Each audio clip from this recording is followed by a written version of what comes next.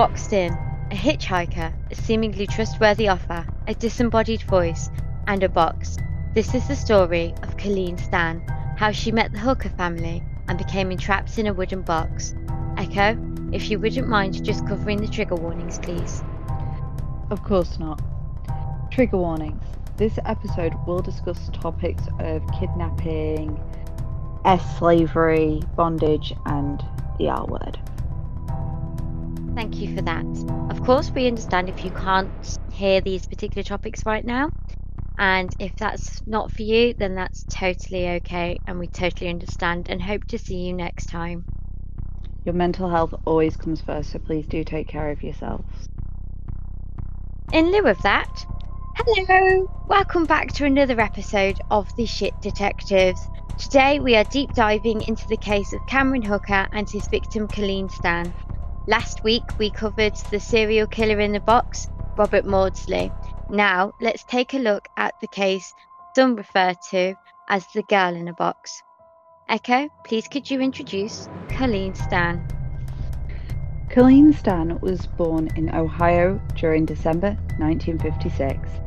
At the time of her kidnapping, she was a vibrant young woman, looking forward to making her way in the world. She was raised in a middle-class family and was the youngest of 5 siblings, and was described as being shy and introverted as a child. According to her own account, she was a religious person who felt a strong sense of duty to help others. Now, I'm going to let you introduce our perp turtle. Thank you, Echo. Cameron Hooker, our perpetrator. Not very much is known about Cameron Hooker and his early life, except that he was born in California in 1953 and his family moved around frequently until around 1972 when he graduated and met the woman who would later become his wife, Janice, in 1973. Janice, when she met Hooker, was 15 years old and had spent most of her life being abused, making her very submissive to Hooker's needs, even when one time he nearly drowned her. Upon their wedding day, he informed Janice that she would become part of a ménage à trois, as he had planned to kidnap a young girl. It's uncertain at which point she managed to negotiate that he would not whip Janice, and that she would be the only one that he had penetrative sex with, but after that was agreed, Janice became an accomplice. On to the crime, over to you, Echo. The kidnapping. In May 1977, Colleen, who was 20 years old at this point, and an experienced hitchhiker, was attempting to hitchhike her way from Eugene, in Oregon, to a friend's home in North Carolina for a birthday party. She was picked up by Cameron Hooker. When speaking on this later, Colleen discussed the terrible irony that she had turned away 2 other rides before accepting Hooker's, because he had his wife and his baby with him, and that made her feel confident about climbing into the blue van. Along the way, they stopped at a gas station, and Colleen went to use the bathroom. While using the bathroom, Colleen recalled that she could hear a voice that told her to run and jump out of the window, to run away and never look back. Despite this, she returned to the car, where shortly after a knife was held to her throat, and she was locked in a head box made of wood. It was designed to keep light, sound, and fresh air out. After this, Hooker kept her imprisoned. Allegedly, he and his wife had formed an agreement that he could kidnap a young woman in order to live out his bondage fantasies. This agreement, however, stated that there was to be no penetrative intercourse, but this would come to change as time went on. On the first night of her imprisonment, Colleen said she was strung up by her hands, physically attacked and left suspended and blindfolded, while the pair had sex beneath her. Would you mind covering what Colleen has said about her imprisonment, Turtle? Of course not. When describing her imprisonment, Colleen stated that she was tortured and kept locked in a box for 23 hours a day, up until she was given a contract and forced to sign herself into slavery in January 1978.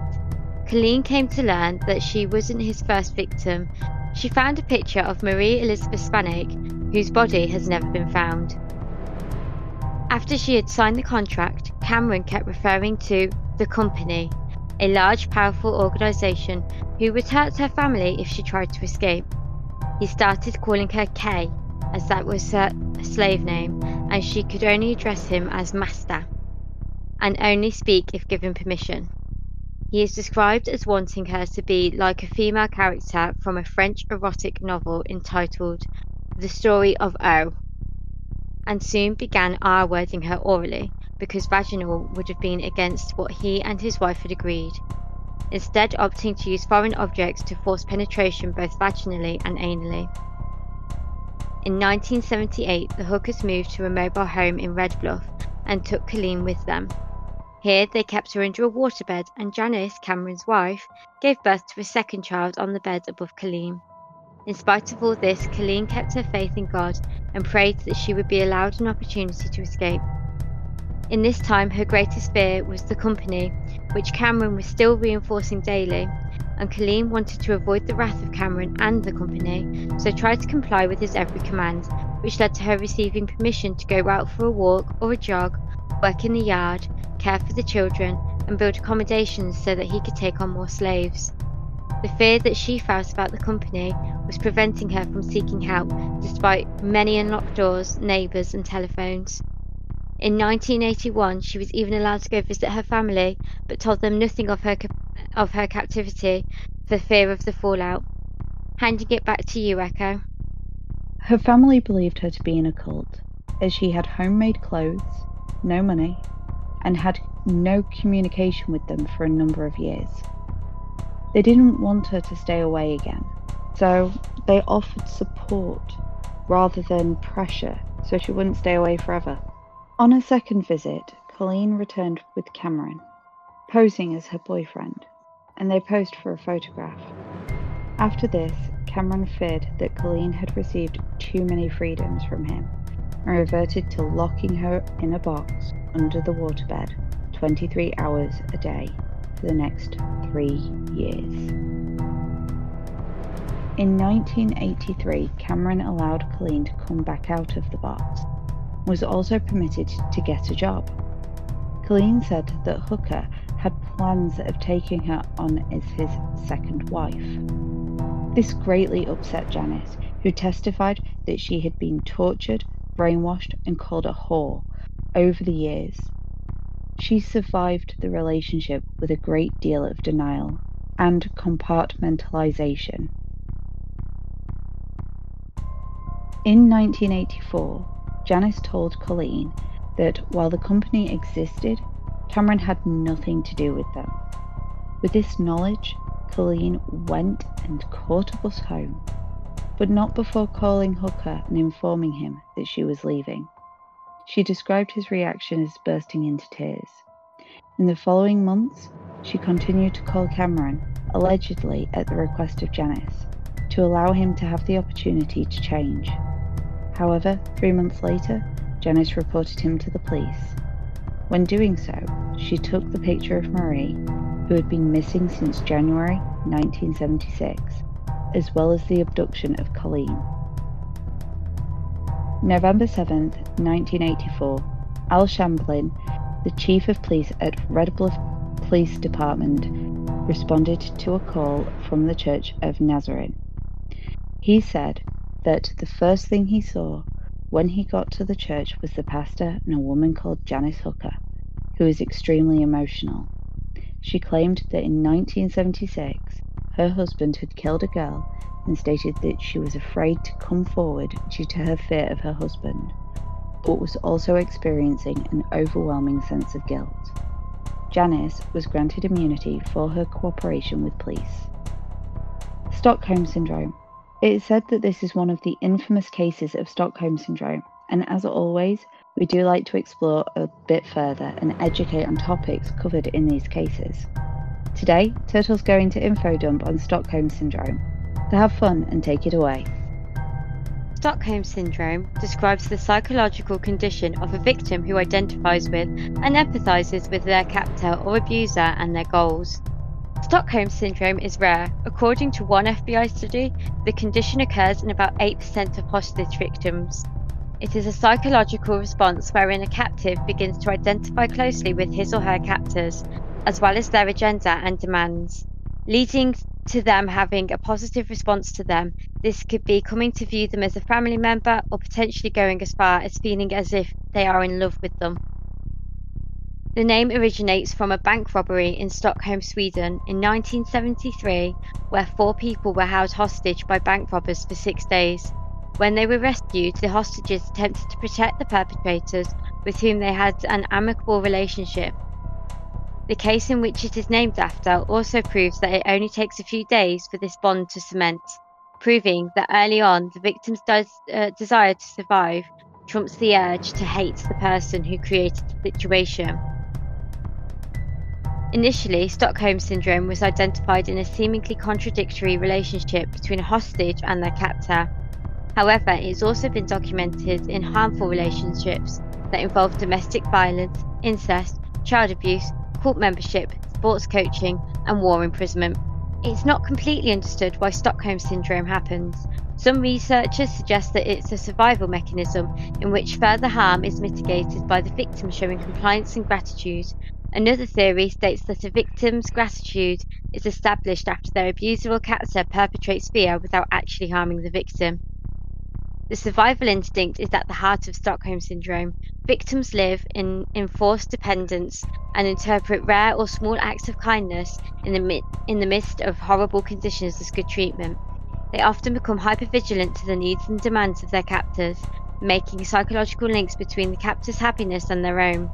Indeed, the syndrome is marked not only by a positive bond between captive and captor, but also a negative attitude on behalf of the captive towards the authorities who threaten the captor-captive relationship. The negative attitude is especially powerful when the hostage is of no use to the captors except as leverage against a third party, as has often been the case with political hostages. Thank you for that, Turtle. It was really interesting. Now let's look at the aftermath. Would you mind? So after Janice reported him, authorities tried to find the remains of Marie, but were unsuccessful, so no murder charges were brought against him. However, with Janice acting as the star witness in exchange for full immunity, in 1985, it meant that Cameron Hooker was sentenced to serve 104 years in prison, with his possibility of parole not being available until 2023. However, the elderly parole program helped him move this date forward to 2015, where he was denied and instructed that he could not try again until 2030. That was until the pandemic, when Colleen received a chilling phone call that said that they were making plans to consider him for bail once again in 2021. Instead, they evaluated whether he was classed as a sexually violent predator. Colleen tried to return to normal life and move on, but she had a string of failed marriages and a troubled child who is now in jail. She also volunteered at Reading Women's Refuge Centre. Janice returned to her maiden name and is now a mental health professional. Janice and Colleen have both remained in California but have no contact with one another. After her ordeal, it is important to state that Colleen Stan, who has survived 7 years of torture and captivity at the hands of her abductors, has since moved on with her life. After her escape on August 10, 1984, Stan and her family celebrated with a party at the beach in 2021. She has written a book about her experiences called The Simple Gifts of Life, which was published in 2009. I think the next part about this case really did spark your interest, didn't it, Echo? I found it quite fascinating, in all honesty, this next part, and that is the haunting of Marie Elizabeth Spannhake. So, if you wouldn't mind, Turtle, giving us some background? When Janice went to the police to report her husband, she also alleged that on the 31st of January 1976, Cameron Hooker kidnapped and murdered Marie Elizabeth Spannhake. Janice's reasoning to come forward was that she was afraid of Cameron, and also Janice had built up a lot of guilt from what had occurred over the years at different times. Shamlin said in a documentary, Unsolved Mysteries. Janice claimed that on the 31st of January 1976, she was driving with her husband when they offered Spannhake a lift in their car. She claimed that Cameron stopped Spannhake from leaving the car and put a headbox on her to prevent her from being heard. In her statement, she alleged that her husband began torturing Spannhake and allegedly tried to cut her vocal cords to prevent her from screaming, but stopped after she began bleeding heavily. He took Spannhake down to the basement where Janice reportedly found her hanging from the ceiling with a noose around her neck and a pillowcase over her head. The couple later allegedly drove Spannake's body near Lassen Volcanic National Park and buried it in a shallow grave. According to police reports, it was on the 31st of January 1976 that Marie went missing, and according to Al Shamlin, the retired chief police at Red Bluff Police Department, her missing persons report detailed that she had visited a flea market with her boyfriend but decided to walk home after they got into an argument. Marie Elizabeth Spannhake was born on June 20, 1956, and was 19 years old when she moved from Cleveland, Ohio to Chico, California, to be with her fiancé, John Baruth. For about a month, she lived in peaceful existence in her new town. Spannhake found work as a camera store model and settled in the apartment she shared with Baruth. 2 days after the fight between Spannhake and Baruth, which led her to walking home furious while unfamiliar with the town, when Spannhake still hadn't shown up at their apartment, Baruth filed a missing persons report. Though they'd had a fight, he told police that he was worried because his fiancée hadn't taken any of her belongings, including her clothing, her suitcase, or even her toothbrush. Police briefly considered Baruth a suspect in his fiancée's disappearance. It was reported that one person told the police that Spannhake had wanted out of the relationship, and Spannake's mother said that Baruth had been into drugs. However, Baruth denied hurting her and was cleared as a suspect after he passed the polygraph test. Spannhake is alleged by his former wife to have been abducted and killed by Cameron Hooker, who in 1985 was sentenced to 104 years in prison for kidnapping and raping Californian woman Colleen Stan. It was in 1977 that the missing persons case of Marie Elizabeth Spannhake went cold, and 24 years later, her apartment had new tenants. On to the actual haunting. Echo? So I find this really fascinating. And here we go. It was on the 8th episode of Unsolved Mysteries, which featured the story when Jodie Foster claimed that in 2000, she moved into an apartment where Marie, who went by Marlies, once resided. Shortly after moving in, Jodie's daughter started speaking to an imaginary friend that she called My Liz. And Jodie began to experience bizarre recurrent dreams with specific information in them that implied the location of Marlie's burial site. She supplied this information to the police, but at the time wasn't allowed to know much more information about the case. Years later, she would come to learn that the information she provided closely matched the information provided by Janice to police. Not only this, but later, her daughter would identify the ghost from a picture as Marlies. It's reported that the apartment was a rather eerie place, with a strange smell and an overall lack of peacefulness. Jodie has claimed that she felt a sense of impending doom the minute she moved into that apartment. Like, she was constantly expecting something to go wrong. The longer they stayed in apartment 14, the more strange things occurred. Foster reported that things would move of their own accord, such as cupboard doors opening and closing on their own, and Hannah's toys seemed to take a life of their own. One night, they came home to see the phone off the hook and arranged as a noose on one of Hannah's toys. Some of the reported happenings are as follows. Hannah's pink shoes, which were usually kept by the door, kept reappearing in the middle of the bed day after day. Though it doesn't specify whose bed it could have been. Hannah's bed, it could have been Jodie's bed. I couldn't find out which bed it kept ending up on. Jodie began experiencing strange dreams about a girl walking down the street when she's stopped by a couple in a car. The couple asks if she wants a ride. She also has dreams about a dungeon, which also include the same girl and couple. And it's here that the couple are doing, as she puts it, creepy sexual things to the girl. Hannah said hi to a girl in her room that she referred to as My Liz. She supposedly did a drawing of this girl in real time, depicting her in a white shirt. The landline, which was usually hooked up to the wall, was found by the back bedroom. Upon returning from a night out, Hannah's toys were piled up with Ernie from Sesame Street on top with a shoestring noose around his neck. On February 2000 night, Jodie woke up in the middle of the night to white static on the television, the kitchen cupboards flapping open, the oven burners on, and Ernie repeating, "I feel great," which continued after she took the batteries out of Ernie. Her and Hannah report Ernie still saying, "I feel great."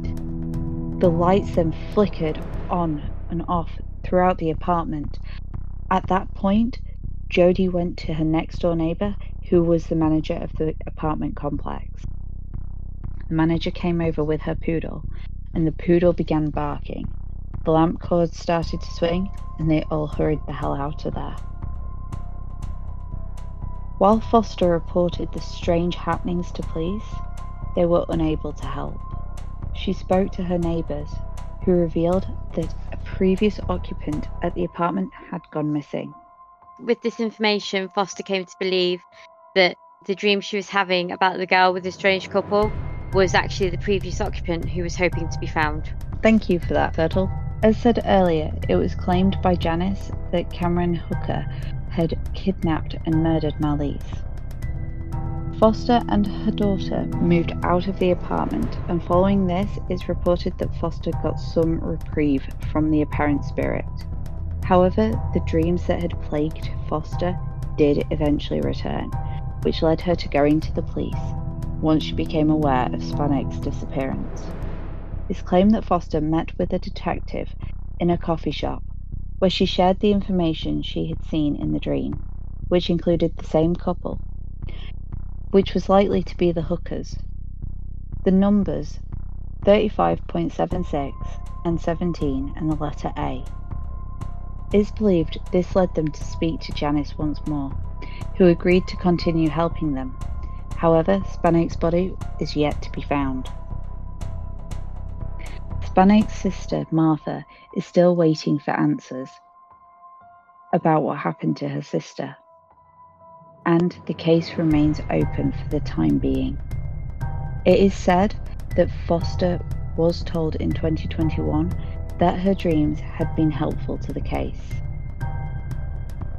Foster has very little doubt that the ghost haunting her apartment belonged to Spannhake, with Martha revealing that her sister was often referred to as Marlies, a conjoining of her first and middle names. The girl seen by Foster's daughter, Hannah, was only ever referred to as My Liz.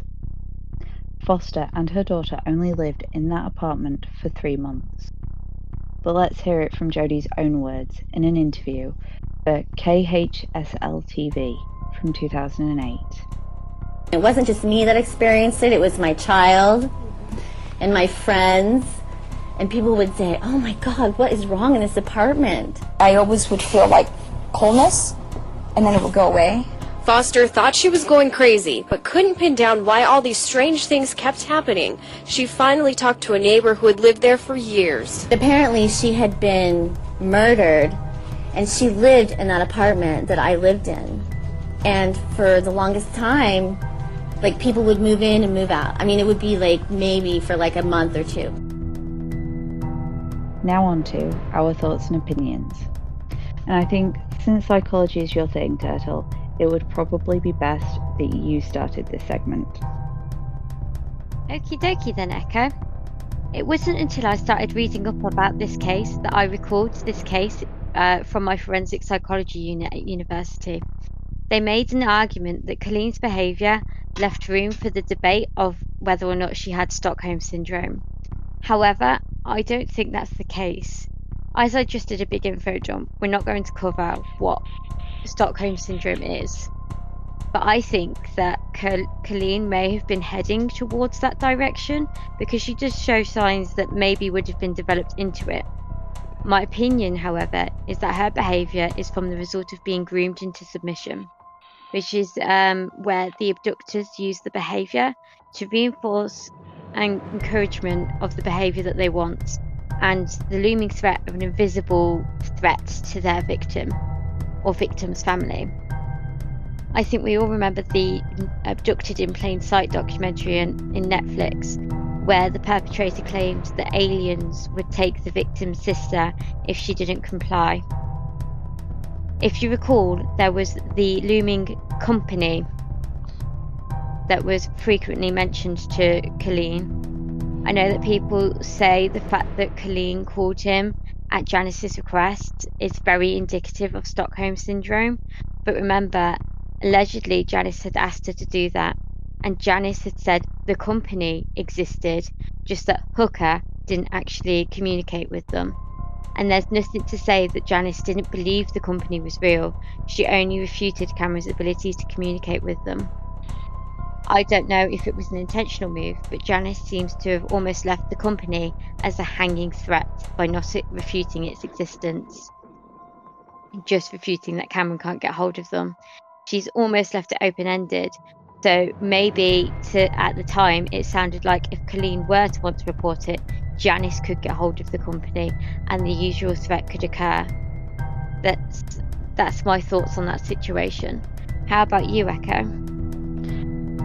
Well, psychology is definitely more your thing, but I have found it very interesting just listening to what you've had to say about it. And I do think there's quite a few fascinating points that you've brought up that I think I'm going to do a bit of extra reading on. What gets me about this case is the paranormal aspect with Malise. And it's actually through that I came to hear about this case, because I went through a obsession with the show Paranormal Witness and then saw it on the show Unsolved Mysteries. So I find it very fascinating. I do recall, while researching into the haunting aspect, seeing, but then I couldn't re-find the source, someone had written about how it was a money grab and an attention grab from Jodie Foster. I do say that if that was the case, it's pretty despicable. But at the same time, if it is true and Malise was reaching out to Jodie Foster to have her murder solved, have her body found, that is absolutely incredible. That is like trying to solve your own murder from beyond the grave. And I think that's what gets me, is that is what appears to be the apparent story in the haunting aspect.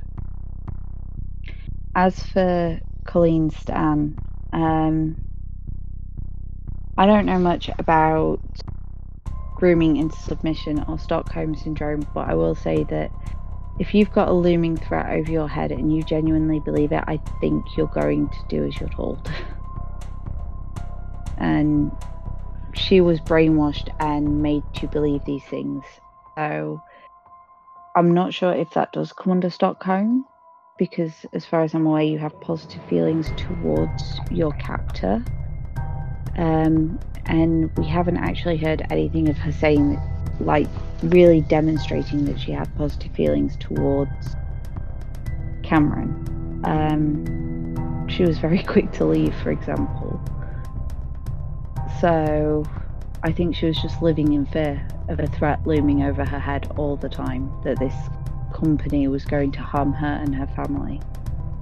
Probably more so that they were going to harm her family, so she endured such agonizing pain to protect them from any harm. And that is bravery beyond anything any of us could ever imagine. Yeah, like a lot of the behaviours that they mention as like the reason for it, it's like, well, no, Cameron did that. Cameron came to the family. Cameron introduced himself as her boyfriend. Cameron posed. You know, she hasn't done anything, in my opinion, she hasn't done anything that would show positive response to her captors. If anything, it's more like Stockholm Syndrome in reverse. He was giving her more freedoms because he was getting more confident. Because she was brainwashed. Or like a form of radicalization in reverse. She's not been radicalized, but she's living in some form of fear. Yeah. Well, listeners, you've heard our thoughts and opinions, and we'd be very, very eager to hear your thoughts and opinions. As always, though, do try and keep the comments respectful. And thank you for tuning in to this week's episode. And don't forget to check out our social networks. We are most active on Instagram and Facebook. On Instagram, we are the Shit Detectives Podcast. This is also the case for Threads on Facebook. It's the same, but the I in shit is a semicolon. On TikTok, we are also the Shit Detectives. As always, our thoughts to the families, and please be respectful in the comments. Looking forward to our next episode. See you there. Bye. Bye.